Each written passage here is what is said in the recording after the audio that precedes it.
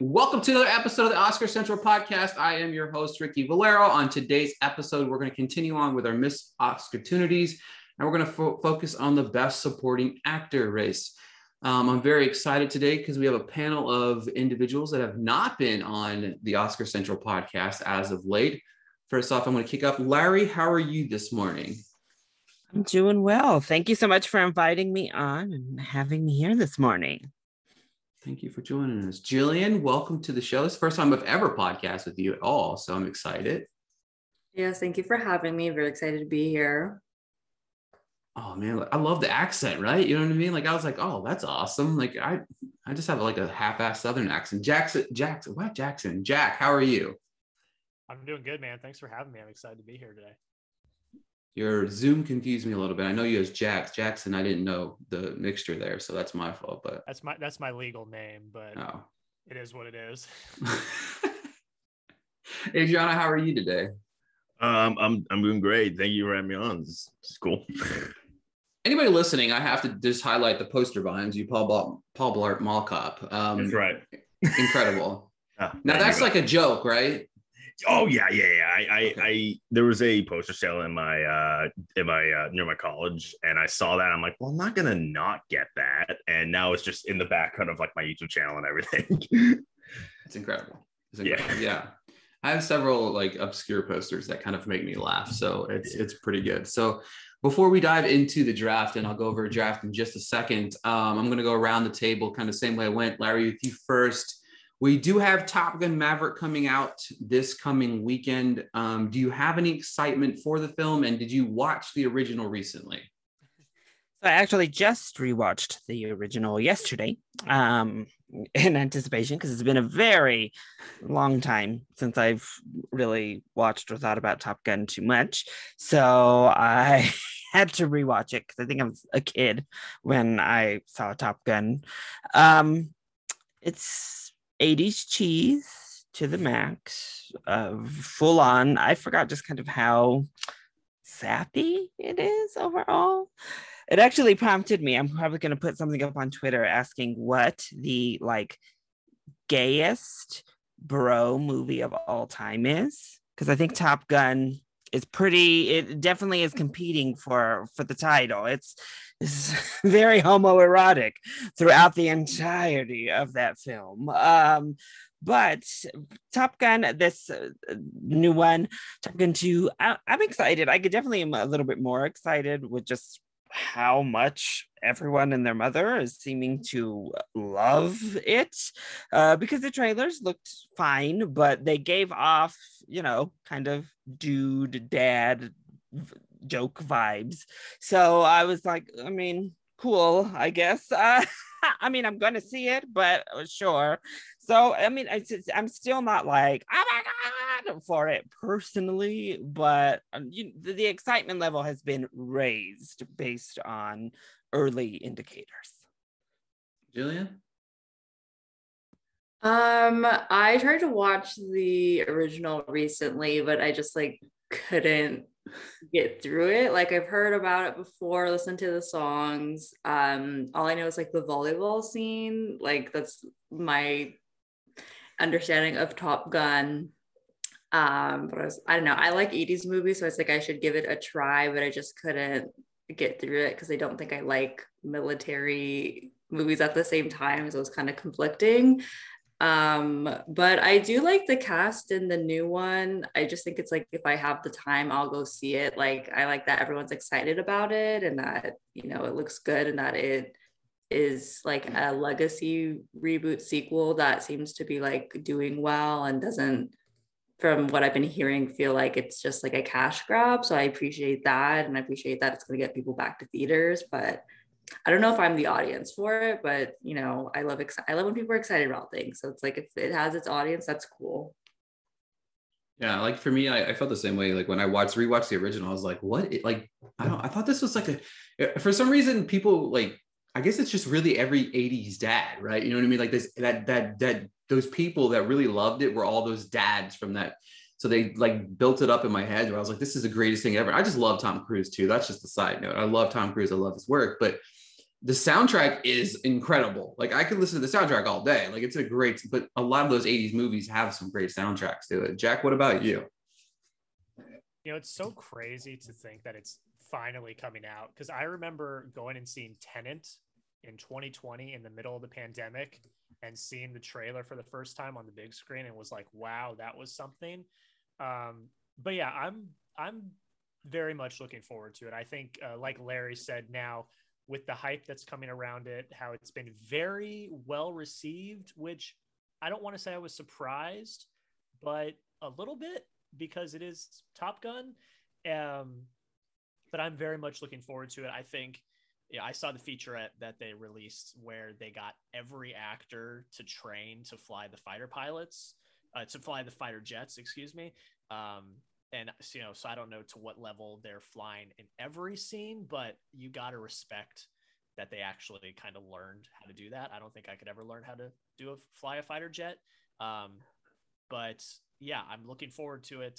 I'm seeing it this week. I have to rewatch Top Gun. I saw it for the first time last year. Might be on the list today to do after I finish Chippendale Rescue Rangers later today.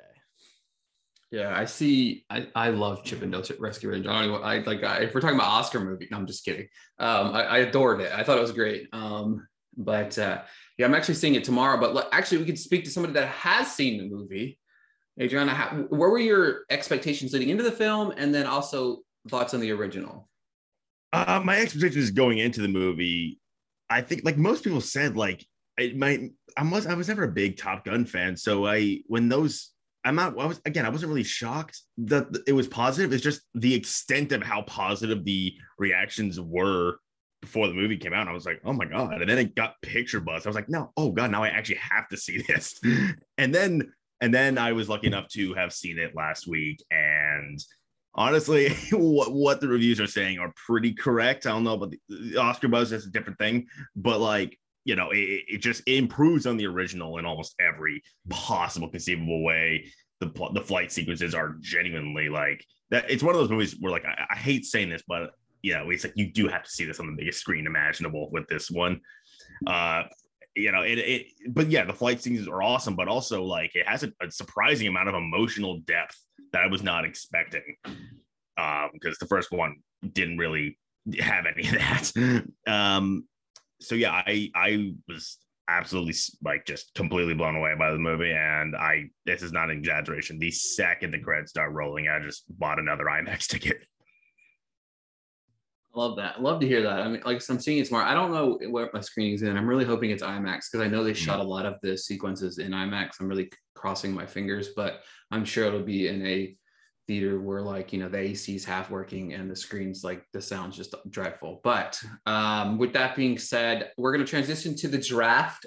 We have a two-round draft where the first of the 2 rounds is going to focus on the actors that were nominated but lost their respective categories. And then the second of the 2 drafts is going to be best supporting actors that were snubbed, did not get nominated at all. Each round is going to have each of us pick 2 people. We can't pick the same person.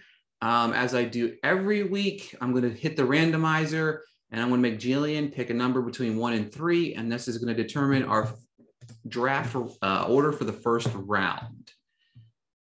So Jillian, pick a number 1 through 3. I'm going to pick 2. Easy. She's like, 1 and 2. Larry is first, Adriana is second, Jack is third, Jillian's fourth, and then myself is last. So, Larry, you have the cream of the crop. You got first pick, which can be a good thing and a bad thing. So, kick us off with your pick. I know, I'm like, low key. I don't know if I want to be first, but I feel like I'm not actually going to be all that great at this. So I would have liked it to like see what's going on first. So let's see. Okay.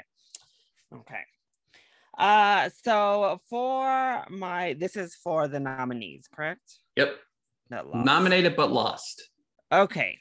So my picks for this, I'm going to start off with Samuel L. Jackson in Pulp Fiction as my top pick, specifically because I just think it's a little bit outrageous that he lost that award. I think his performance was the best in that category, and he should have already been an Oscar winner after Pulp Fiction. Didn't need that kind of honorary Oscar they gave him this past year. He should have already had one on his mantle. But yes, and then just one. Yep, just one. You're good. Oh, yeah. Larry's like, no, I'm going to take all the ones I like right off the top. I'm not even going to give anybody else the opportunity. All right, Adriana, you are next. So the one I'm going to go with is someone who I rarely get like upset with the Oscars. This one made me flat out like, I cannot believe he lost. And that's Sylvester Stallone for Creed.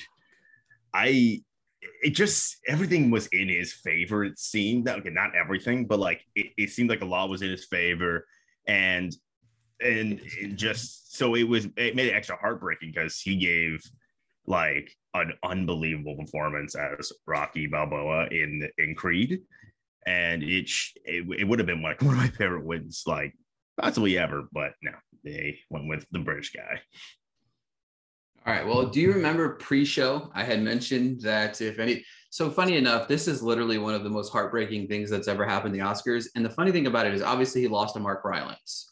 So the week before, I had interviewed Simon Farnaby and Craig Roberts for The Phantom of the Open. And I asked the question, which it's like, I feel like this is my, villain story of just like hearing about Mark Rylance win because it makes me so mad. And I was like, hey guys, what attracted Mark Rylance for this? What made you want to cast him? And they're like, his Oscar. And I've never really wanted to just turn off my Zoom and leave in the middle of an interview in my entire life just because they brought it up and it pained me. And now thank you for joining us. And you could just leave mid-draft. It's no big deal. I'm kidding. But that was painful. It is one of the most painful Oscar losses ever. Like that moment was there. We were going to get another Oscar speech, this generation's Oscar speech of Rocky. You know what I mean? And it was just going to be, he was going to scream out, yo, Adrian, or something on the stage. Who would have been upset about that? Like, it's one of the things, like, who would have been angry at that? Yeah. But apparently the voters, apparently. Exactly. Jack, you are up. God, I'm going to be so bad at this. I have to clarify. Is this snake draft or is this? No, it just, Larry will go first again in the second round. Okay. Oh God. Okay. I'm going to be bad at this. I have a list, but I don't know if they're good or not. This is all our own opinion, man. We're just having fun here. I know, but I'm very competitive. Give me Mark Wahlberg for The Departed.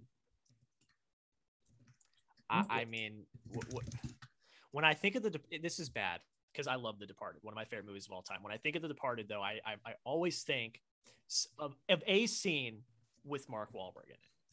I mean, he just is the ultimate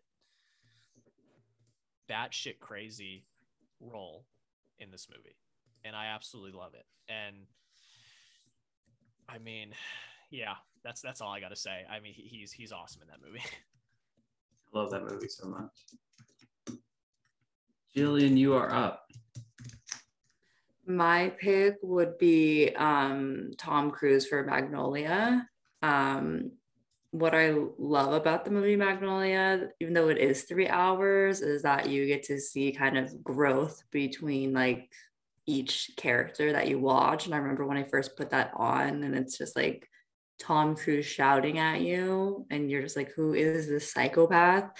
And you just like absolutely hate him. And then within like the last hour of the film, like you're like, oh no, like now I'm starting to care for you. Like I think it's just a very versatile, like a lot of range in one movie that I really haven't seen from him. I don't know, because I feel like we think of him as a stuntman. Obviously, we're just talking about Top Gun 2.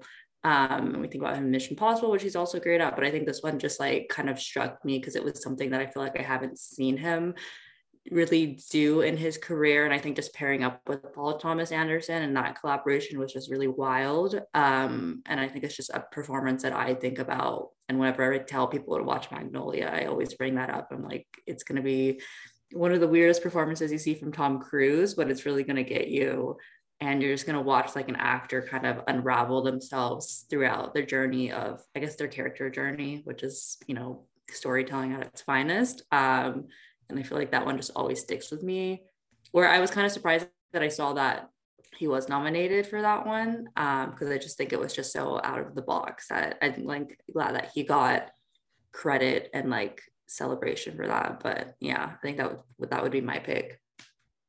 It's a great pick. I love Tom Cruise, and I just feel like he should at least have 2 Oscars, in my opinion, at least right now. And he has like 0, and it really hurts my heart. His other one should be for Jerry Maguire, which I absolutely love that movie. But and I need to go rewatch Magnolia. It's been a while. So, and it's like going to be a Tom Cruise episode because I'm going to probably bring him up later in the episode. So it's going to be like, it's the perfect little episode. I'm just going to call this the Tom Cruise episode. All right. So for my pick, I went with, this is a homer pick for me, but also feel like this should have been his first Oscar, and that's Leonardo DiCaprio in What's Eating Gilbert Grape. His performance in that is, I don't even know how to, like, I literally sent somebody a GIF of one of the movies I was going to talk about, this movie this week. And I like cried just sending the GIF because I remember the moment in my head. It's just like, it's such a gut wrenching performance and it's so beautiful. And that story is amazing. And like, I love The Fugitive. I do. I love it. And I understand why DiCaprio didn't win. He was taking on Tommy Lee Jones, obviously, for The Fugitive. But like, if you look at those performances side by side, you cannot tell me that Tommy Lee Jones's performance is better. I do know that DiCaprio at the time was 18, so that probably didn't help his cause. You know what I mean? The Academy has kind of been shied towards young performances. It's just brilliant. I love DiCaprio. I love the performance. And yeah, that's going to be my easy number one pick. Larry, back to you. Okay. So after going through everything, I'm gonna just go kind of with my heart, a performance that is very moving, and the entire film really hinges on you caring about this performance. So I'm gonna go with Michael Clarke Duncan in The Green Mile. It's just is a beautiful performance, one of the most emotive performances, I think. It was a tough year, obviously. My other list actually was another loser to Tommy Lee Jones was the other one. I was really bouncing back and forth on this list between on who to go second, but ultimately I'm going with my heart and the performance that really just moved me and many others to just a babbling mess by the end of that film. So Michael Clarke Duncan in The Green Mile. It's crazy to even think that he didn't win an Oscar for that performance. Like, that movie is so just, it's so beautiful. It's just, yeah. Another movie that makes you just cry thinking about it. Yes. Oh man. All right, so back to you, Adriana. It's your turn. Please, this time, if you could, just stay away from my picks. That would be great. I would really greatly appreciate it. No promises. Similarly, I'm picking. Similarly, it was someone who actually looked like they were about to win, and it would have been once again a legend winning their first Oscar. It would have been a great moment, and top of the fact that that it was an amazing, totally deserving performance. That would be Eddie Murphy in Dreamgirls. Oh, man, that one hurts as well because I watched Dreamgirls like a couple weeks ago, and I'm just I was already kind of like, I can't believe he lost for this. But then it was even more like it's just such a great performance by Eddie, and like the fact that, like, you know, it would have been. I'm a huge Eddie Murphy fan, and it's like, oh my God, he would have been Oscar winner for this and would have been the most deserving win. And then Alan Arkin showed up for 10 minutes and that happened. Another actor who should have an Oscar that does not have Eddie Murphy. I think Kenzie had asked a question to our group chat the other day. She's like, who do you think is going to be one of the people that are next to get one of those honorary Oscars? Eddie Murphy's got to be on that list, like on the upper echelon of that list, because like he's just incredible. I'm excited he's back though. Like Dolomite was so good. I love Dolomite. I love Dolomite so much. So Jack. Oh God. Okay. This is tough. Okay, I'm gonna go a little homer for a pick that I don't know if it's maybe the one that's gonna resonate, but I love this performance so much. Give me Mark Ruffalo in Spotlight.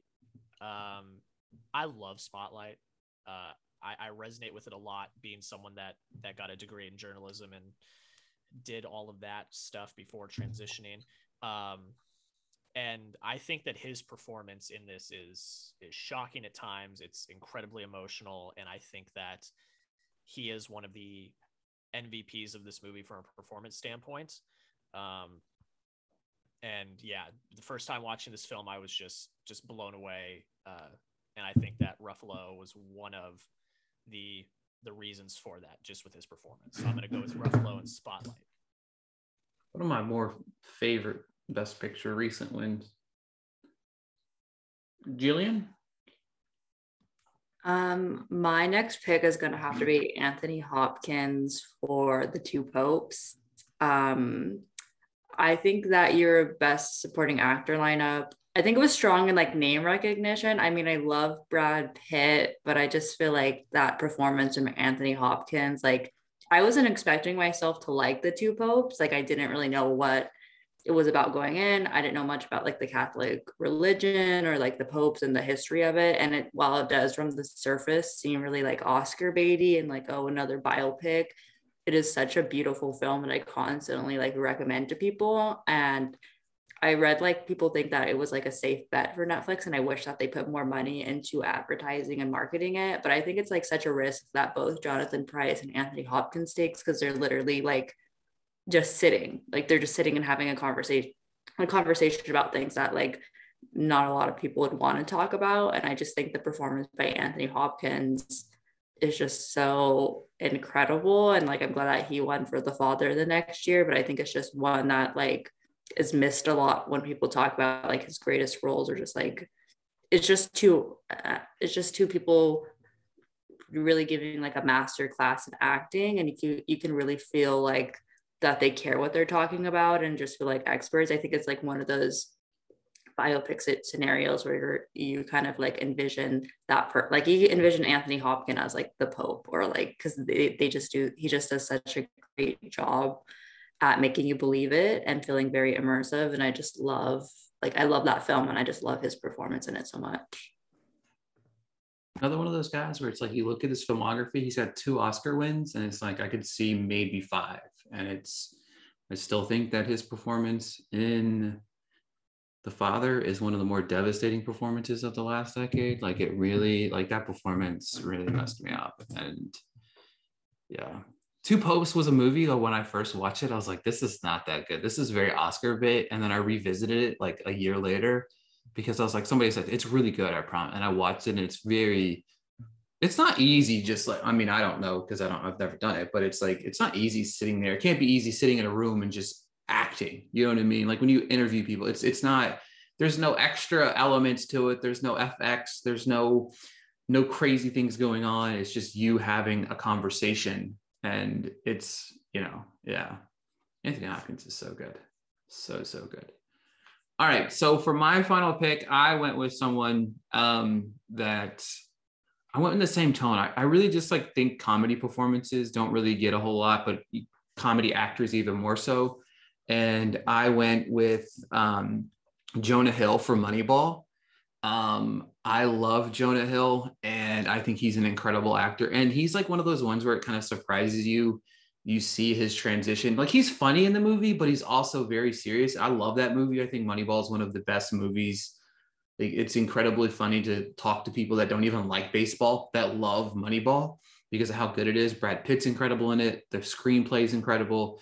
The movie just got undersold completely by the Oscars, but Jonah Hill in Moneyball is one of my favorite performances. And it's another one of those, like, it would have been cool wins. I feel like if you're not going to like always look at comedy performances and be like, you're going to win that for best actor, like throw him a bone or two every once in a while in the supporting roles. You know what I'm saying? Like, I really feel like you could, because I loved Jonah Hill in this. So yeah. All right. So now we're going to transition to the second of the 2 drafts. This 2 rounds is going to be focused on snubbed performances. These are the ones that were snubbed and did not make it onto the ballot, which is going to be interesting to talk about in this. So with that being said, I am going to go to Larry, pick a number 1 through 3, and we're going to shake things up and what we got. Okay. So 2 is actually my favorite number, but since it was picked in the first round, I'm gonna vary it up just a little bit then. And I'm just gonna go with the number 1. 1. All right. So we've got Jack, myself, Jillian, Adrian, and Larry last. There you go. Number 1. There you go. There we go. Oh, I love that. All right, Jack. So you're going to lead us off with the performance that was snubbed from the Academy in the supporting actor category. This is worst case scenario for me going number 1 overall. I'm not going to lie. I kind of wanted to see how the board kind of fell. Oh God. Okay. Oh boy. Give me. Oh boy. Give me Daniel Kaluuya for Widows. That is a creepy performance, just so good. And I think for Kaluuya, he eventually wins for Judas and the Black Messiah, which was incredibly well deserved. But Widows, that movie 1 is wild. I really like that. I really love Widows, and I think Kaluuya's performance is one of the main reasons why, because it's just so good. So I got to go with Kaluuya, number 1 overall for Widows. Yeah, that's a movie that's a strong pick. Like if you're going to try to win this entire thing, Widows is the type of movie that you go behind because it's really strong with people. Because if you watch it, it's crazy. Like I watched it in a theater. I'll tell you guys a story another day, but it was just it's a funny story. But that's a great pick. Great pick. I love it. Kaluuya is amazing. It's my pick. Great. So somebody can't steal all my stuff. I'm going to go with a performance. Actually, you know what? I'm going to go with my Tom Cruise pick here. I'm going to go with Tom Cruise in The Color of Money. I've talked about this movie so many times over the last couple episodes of this show. The Color of Money is one of my all-time favorite films. It's one of my, it's just brilliant. It's one of Scorsese. It's like one of my favorite Scorsese directions because it's so kind of simple, but at the same time, like this story of, you know, a couple pool hustlers and how they lay it out and how he directs the scenes of when they're playing pool together is so just insane. Like you're in the middle of these games and I love it. But Tom Cruise, like Paul Newman won an Oscar for this. Like he literally won an Oscar for his performance in this. And I'm like, he goes toe to toe with him. And this is early, again, very early Tom Cruise. And he's the hot shot. It's funny because like early on the career, like Cruise plays a lot of unlikable characters that turn into likable guys at the end of the movies. Like, I mean, I just thought about that because you talk about Magnolia in the beginning of Jerry Maguire, he's not very likable because he's just that arrogant guy. And this, he's like an arrogant pool player. Like, it's kind of funny to put 2 and 2 together, but I love this film. And if you have not seen it, it's on Prime Video because it's incredible. I'm probably going to watch it later. But yeah, The Color of Money is a great movie, but Tom Cruise in it is even better. So that's my pick, and the Tom Cruise assance continues. So Jillian, it is your turn. Okay. I was recently on film Twitter and someone posted like what's it called? A video. I don't know why I forgot the name of the video of the scene from Chicago of We Both Reach for the Gun. And then it had me thinking of how was everyone in Chicago nominated except Richard Gere. And I remember he did like an interview where he was asked, like, he was like, everyone who got in that morning except me. And, you know, you watch Chicago, which I think is one of the greatest like musical movie adaptations that we've had in recent years. And you're just wondering, where was he on nomination morning? Like how did everyone get in? And you kind of look at the lineup of 2002 and it's not very strong. Like there's so many performances in 2002 lineup that I would swap out. And I think he definitely carries a lot of the movie of Chicago and plays such an interesting character. And really does a good job in the musical sense, because I feel like that is such a switch up for him. And so yeah, I don't know, just that one scene of We Both Reach for the Gun, like I think that should have been the submission for him to be nominated for supporting, and that is my pick. Chicago is like the first movie I remember falling in love with the Oscars. Like I was very young. I watched them leading up to that. I enjoyed them, but Chicago was so good. And it was like one of the first years like where some of like the Oscar, they were winning Oscars. And I was like, oh my God, this is like a movie I like winning Oscars. And you're right. It's crazy. I go back and realize he wasn't, because John C. Reilly was obviously nominated. But I personally feel like I think I would have even reached to Richard Gere winning that year too. Like his performance is strong. And I even love Adaptation with Chris Cooper. Chris Cooper was great in it. But Adriano, you are up. What we got? I'm also gonna continue with Tom Cruise. Let's go. And honestly, whenever I think about supporting performances, I always jump to this performance. I know where you're going. I already know where you're going. It's, to me, this movie has one of the best ensembles, in my opinion, ever, and that's in Tropic Thunder. Tom Cruise's performance as Les Grossman is like, it's iconic. It's like you said, he played like he's in the beginning of Tom Cruise's career, he plays arrogant people that ended up being likable. That's not the case in here. He's just an arrogant Ari Gold-esque producer the entire movie. And like, yeah, it's just an iconic performance, for one, not just because of the way he looked, but just like the way his mannerism, the entire film, like that famous outburst of his, like that's all Tom Cruise. It's famous because of him, like because of his performance there. And his co-star Robert Downey Jr. got in, deservedly so, but I think if I were to nominate anyone for that movie, it's got to be Tom Cruise. Yeah, and I think he's awesome. I love Tropic Thunder. I was listening to Kevin Hart's podcast, and he had Ben Stiller on, and they talked about that movie, and Stiller talked about how he started writing that movie in like the early 80s.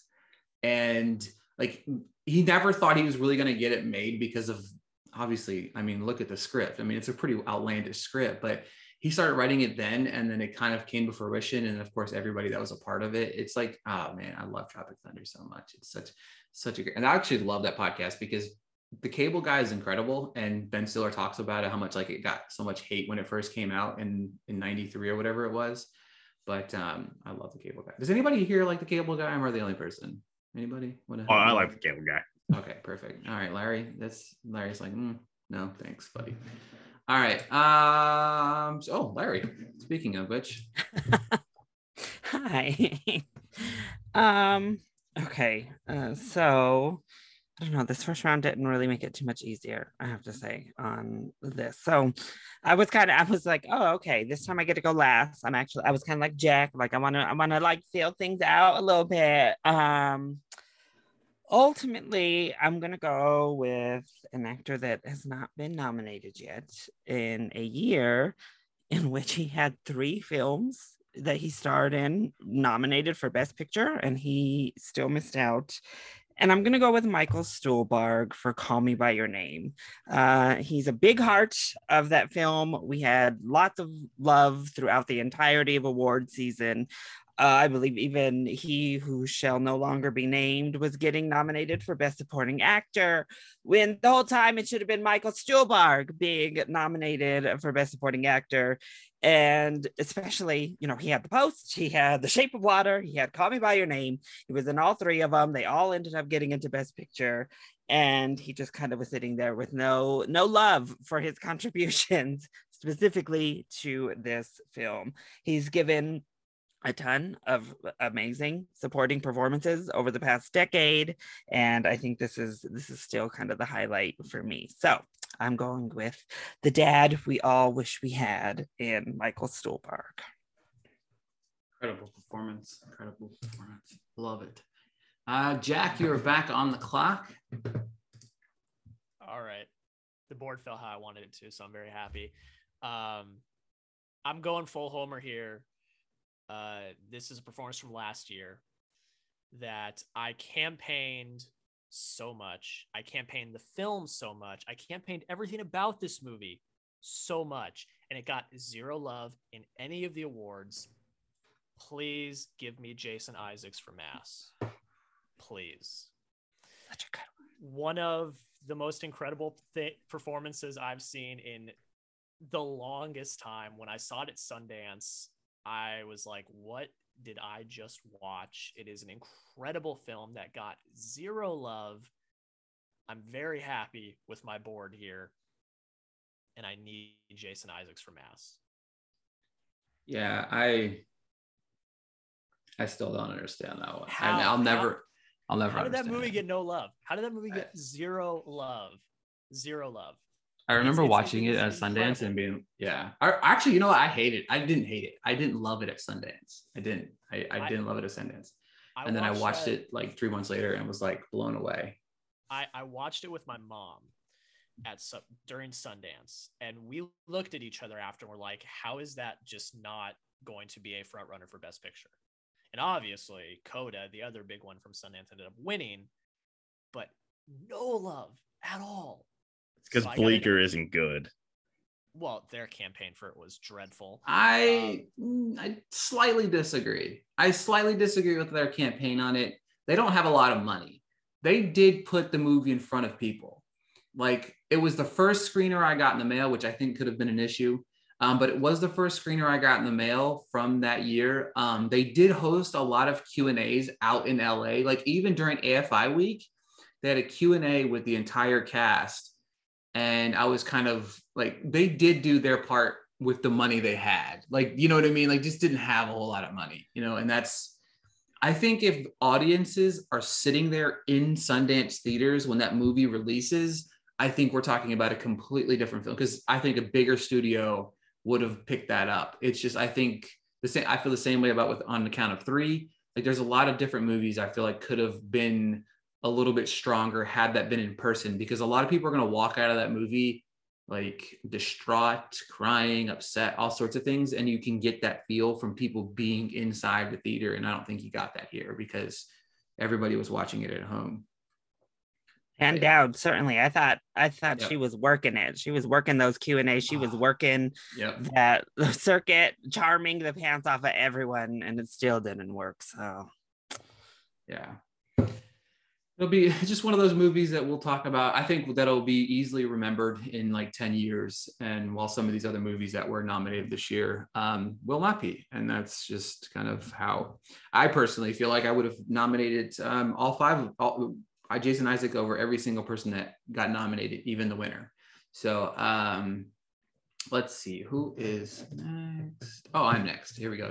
I'm going to go with a person, actually going to do the same thing. I'm going to go with a person that has never been nominated. And it's kind of crazy to think about that he hasn't been nominated. And he's one of the best, he's one of the best actors, I think, that just is criminally underrated in a lot of different things, but he just shows up in every single one. And that's Paul Dano for There Will Be Blood. Incredible performance. I don't really know what else to say about Paul Dano in that movie. I go back time and time again and think to myself, how was he not nominated? How was he not nominated? And we're talking about a film that was, it did get some love. You know what I mean? It did get some love. I think it was 1, 2, 3, 4, 5, 6, 7, 8. It got 8 nominations that morning.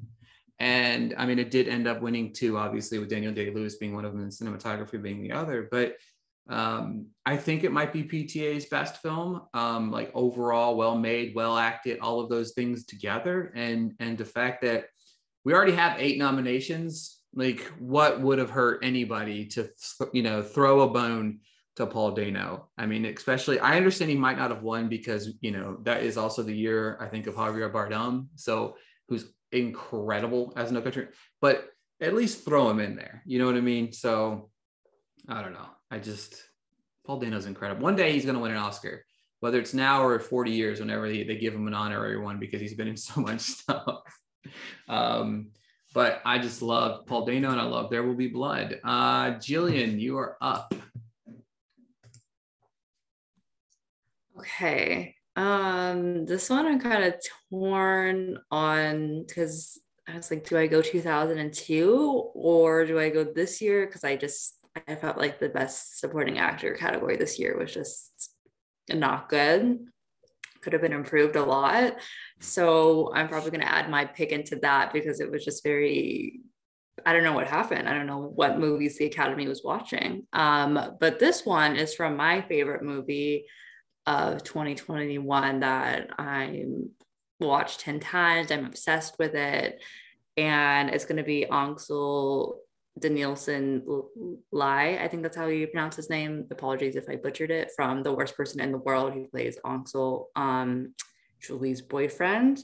And I just like think that a lot of the conversation around the film definitely belonged to Renata, but I just feel like his performance was just like what I think of what a supporting actor is supposed to do. You know, he's in this film as her boyfriend who's a little bit older than her. He's more well established, and she's just like this millennial girl that's trying to get it together. And he offers a very sensitive kind of outlook and like reach to her until he kind of reaches his own breaking point where he's like, you need to make a decision. Like, I can't, like, my life is going on. Like, I can't, you know, keep doing this for you. But he doesn't like play it in a way that's just like, you're like, ugh, like, why is he being like this to her? Like, he kind of, towards the end where they do eventually break up, it kind of feels like he does such a good job at explaining why he gets to that point. And I think it's just like a performance that was left out of conversations last year that I think would have been a really nice like surprise on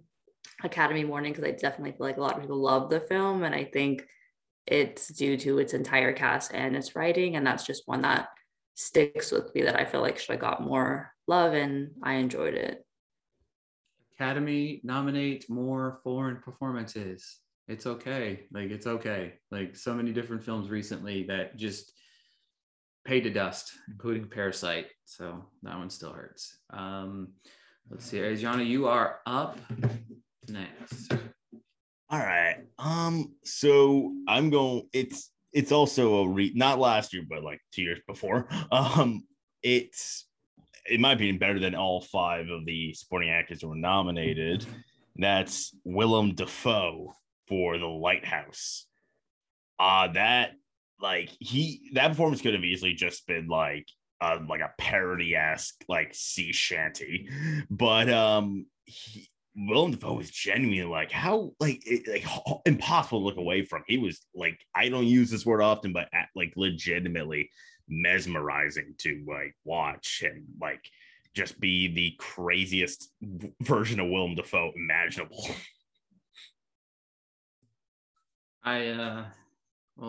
I'll let you have your moment, because I will not say how I feel about Lighthouse. Says I love you. So good. Nothing but love. I know I'm sometimes in the minority, especially when it comes to that film speaking. Larry, go ahead and rock and roll. Okay, so this is a tough like final pick. It really is. I really wanted to pick. So obviously I'm not going with this one because this is what I wanted to pick, but I was torn on if it would be category fraud. So I really wanted to pick Nathan Lane from The Birdcage because I think that is one of the most powerhouse tour de force comedic performances of all time. I absolutely adore it. I did see in other random categories he got nominated for both lead and supporting, and that's why I was like, ugh. It's real tough. Well, is he co-lead with Robin Williams or what? So I love you, Nathan Lane. It's definitely a comedic performance. I wish it had gotten more recognition, but we all remember you now, darling. It's okay. So I'm going to go with someone else who has not been nominated, who has a legendary career in television, certainly, and theater, certainly, and film as well. And for a subset of films that we all are always wishing received more recognition when they do great work in comic book adaptations. So I'm going to go with Sir Patrick Stewart in Logan. It's very sad. I think that he has never had a role that has gotten him, some recognition with the Academy, as storied as his career is. In so many ways, he is the heart of that film. Specifically, Logan was able to get on the board for adapted screenplay, which of course has still not been replicated for a comic book adaptation and was never done before. And I don't know. I adored his performance. I thought Hugh Jackman was fantastic as well, but just Patrick Stewart ripped my heart out in that film. I thought he was amazing, and so I'm going to go with Patrick Stewart. Such an incredible film. One of the best comic book movies ever made. It still is. It still holds weight in my opinion as that. And it's the memory of Patrick Stewart that I always wanted to leave. And then of course, Doctor Strange ruined that. But let's see here. Before we go, some great picks across the board. I'm going to go around the table and give everybody a chance to plug your work, plug your Twitter and stuff like that. If there was somebody you didn't get a chance to mention in the draft, drop them, get a couple snubs. If you have some on either side of the fence, give me your plugs before we go. Adriana, you can kick us off there. So I'll start with like the snubs, I guess. I was gonna say this, but I didn't for obvious reasons, which I think you'll know when I say it. I was gonna say Shia LaBeouf for Honey Boy. I decided to stay clear of that for obvious reasons, but ickiness aside, I thought the performance was wonderful. Benicio del Toro for Sicario, I almost said him. Ben Foster, Hell or High Water. Yeah, there's a couple I could have chosen, but anyway, you can find me on Twitter at a Danger C or a General Danger Capruso. I don't know. I thought the Danger thing was funny. I don't know. And then on my YouTube, which is again a General Danger Capruso. I leaned into the Danger thing way too much. Jack, to you. The one big snub that I didn't mention was Hugh Jackman for Prisoners. I think he's incredible in that film, but I had to go with Jason Isaacs because that performance will forever be incredible to me. But yeah, you can find me on Twitter at Jack Lauderay. Take out the sun, Jack Lauderay. YouTube, same, Jack Lauderay. And Ricky is very excited for me to drop my On the Count of Three video essay on Monday, so be on the lookout for that. But yeah, thank you for having me today. Jillian, to you. I think one of my snubs that I wanted to mention was Tom Hanks and Catch Me If You Can. I don't know if that would be if he's co-lead. Like, I think he's definitely more supporting in my eyes, but I'm kind of, I don't know, that he probably was pushed to probably lead, and that's why Christopher Walken got in for supporting, which is questionable. But I don't know, I just love that performance, and such a fun film for both DiCaprio and Hanks. And you can find me on Twitter at Jillian Chili, and then also my website is Offscreen with Jillian and Sophia. And I'm also on TikTok at Offscreen with Jillian. And yeah, thank you for having me. I had a lot of fun. Absolutely. And and by the way, Catch Me If I Can. I love that movie. It's such an easy watch and go back and watch over and over and over and over again. It's so good. Larry? Yeah, so on the snub side of things, I definitely wanted to highlight like Kyle Chandler and Carol. I know obviously Cate Blanchett and Rooney Mara are the big roles, but I think his character is really nuanced and really complicated, and he does such an amazing job in that role. But then again, the Academy just kind of looked over Carol at large the year it was out. So, also I thought Steve Carell in Beautiful Boy was amazing, and Stanley Tucci in The Devil Wears Prada I would have pushed as well. But you can find me at ChiliBoyYT on Twitter, as well as Chili Boy Productions over on Instagram and YouTube. I want to thank all of you guys for joining me on the show today. It was a great time. The one I want to shout out before we go, somehow Michael Shannon got Aaron Taylor Johnson's nomination for Nocturnal Animals. I'm still confused on how that happened, considering Aaron Taylor Johnson was getting nominated everywhere. And I do believe he won the Golden Globe. I'm pretty positive he won the Golden Globe as well. He did. So I still don't understand what happened that morning, and I'll never understand it at all. Make sure to check out OscarCentral.com for all of the latest news and stuff coming out of Cannes. I am excited. I do know that there is a fun podcast being recorded later today that will be highlighted in the near future. Again, thank you everybody here for joining me, and we'll talk to you guys next week.